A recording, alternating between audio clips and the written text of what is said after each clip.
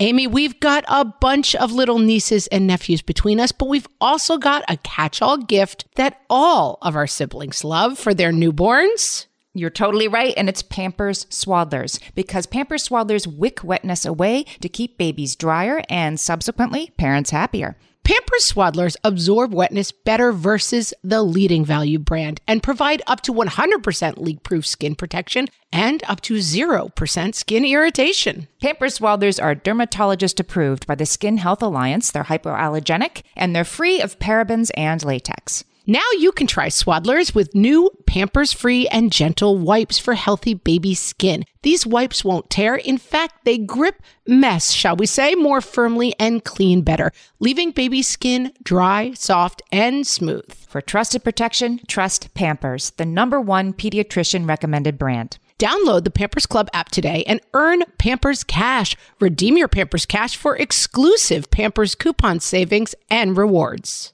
Only redeemable via Pampers Club. Pampers Cash has no cash value.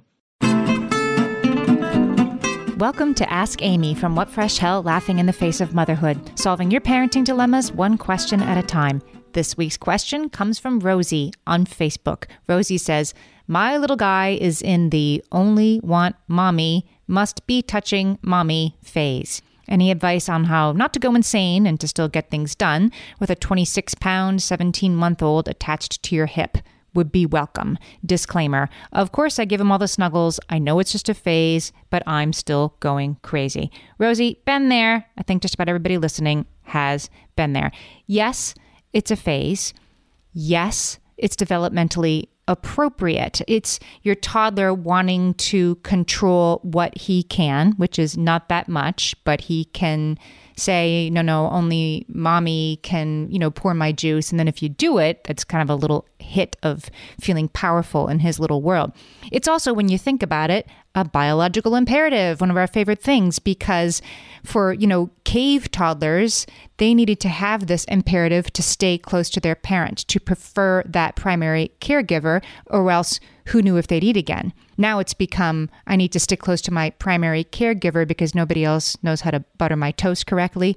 The stakes are lower, but your toddler doesn't know that. This might make you feel a little bit better, at least, to know that this isn't something you have to correct or else it'll never end. Like, this will burn out on its own at some point. It isn't something you have to train out of your child, but it's something you have to sort of withstand in the meantime. If you have a partner, a parenting partner, lean into that person doing some of your toddler's very preferred activities, the bubble bath, the extra stories, the ice cream party after dinner, whatever it is. It's okay for you to take breaks. It's okay for you to say, mommy's going to go for a walk, mommy's going to go lie down for a while, mommy's going to go talk to her friend in the other room.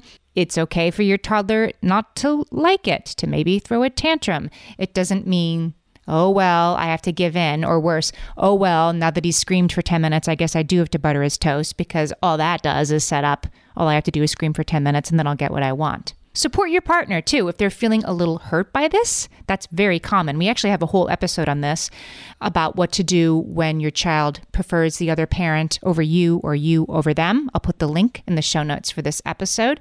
It's easy to feel hurt by it. And there's also, a little bit of secondary gain for us. Maybe there's some little part of you that's secretly happy to be indispensable and loved in this completely obsessive way. And that's good. That's only human. Just make sure you're not leaning into it too much. Like, okay, I know, only I can, fluff your pillow correctly.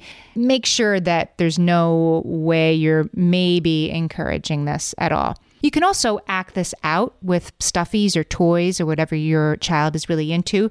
Act out the one dinosaur always wants to be touching the other dinosaur, and, the Stegosaurus says, I want a little bit of space. I'm going to go over here. No, I want to stand next to you. You can act that stuff out, and I'm sure your toddler will attend to this with great gravity and sort of, reflect on that in his heart. You can also catch your child being good, as Margaret likes to say. Catch your child sitting nicely by himself and remark to whatever other grown-up might be around, did you see how Jacob just sat by himself in his high chair for all of dinner, and he didn't want to get out and he didn't want to sit on mommy's lap? He is getting to be such a big boy. For right now, it is okay for you to be touched out. Handle what you can handle. Know it'll pass. Take breaks without guilt when you need them. One of these days, you might be the parent on the outs, Rosie. And when that happens, try to remember that there are benefits to both sides of the equation. Send us your parenting questions and we might answer yours next. Email us questions@whatfreshhellpodcast.com.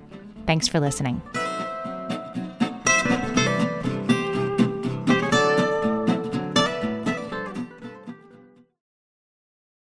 When it comes to raising kids, there's so much to consider. Things like, what do we feed them? When do we feed them? How do they sleep? What does it look like to raise kind kids? How does their nervous system work? How do I keep myself calm? What are my triggers? There's so much that comes into play, and we are distilling all of that information for you at Voices of Your Village podcast, where we bring experts in the field of early childhood and education and psychology and across the board so that you don't have to comb the internet for information. You get to show up and hang out and have shame-free, judgment-free conversations and insights into what it looks like to raise kind, empathetic, emotionally intelligent humans. I'm Alyssa Blask Campbell. I have a master's degree in early childhood education. I'm a mom of 2, and I am walking this journey right alongside you doing this work. Come hang out with me at Voices of Your Village, and we can dive into real conversations with actionable tips.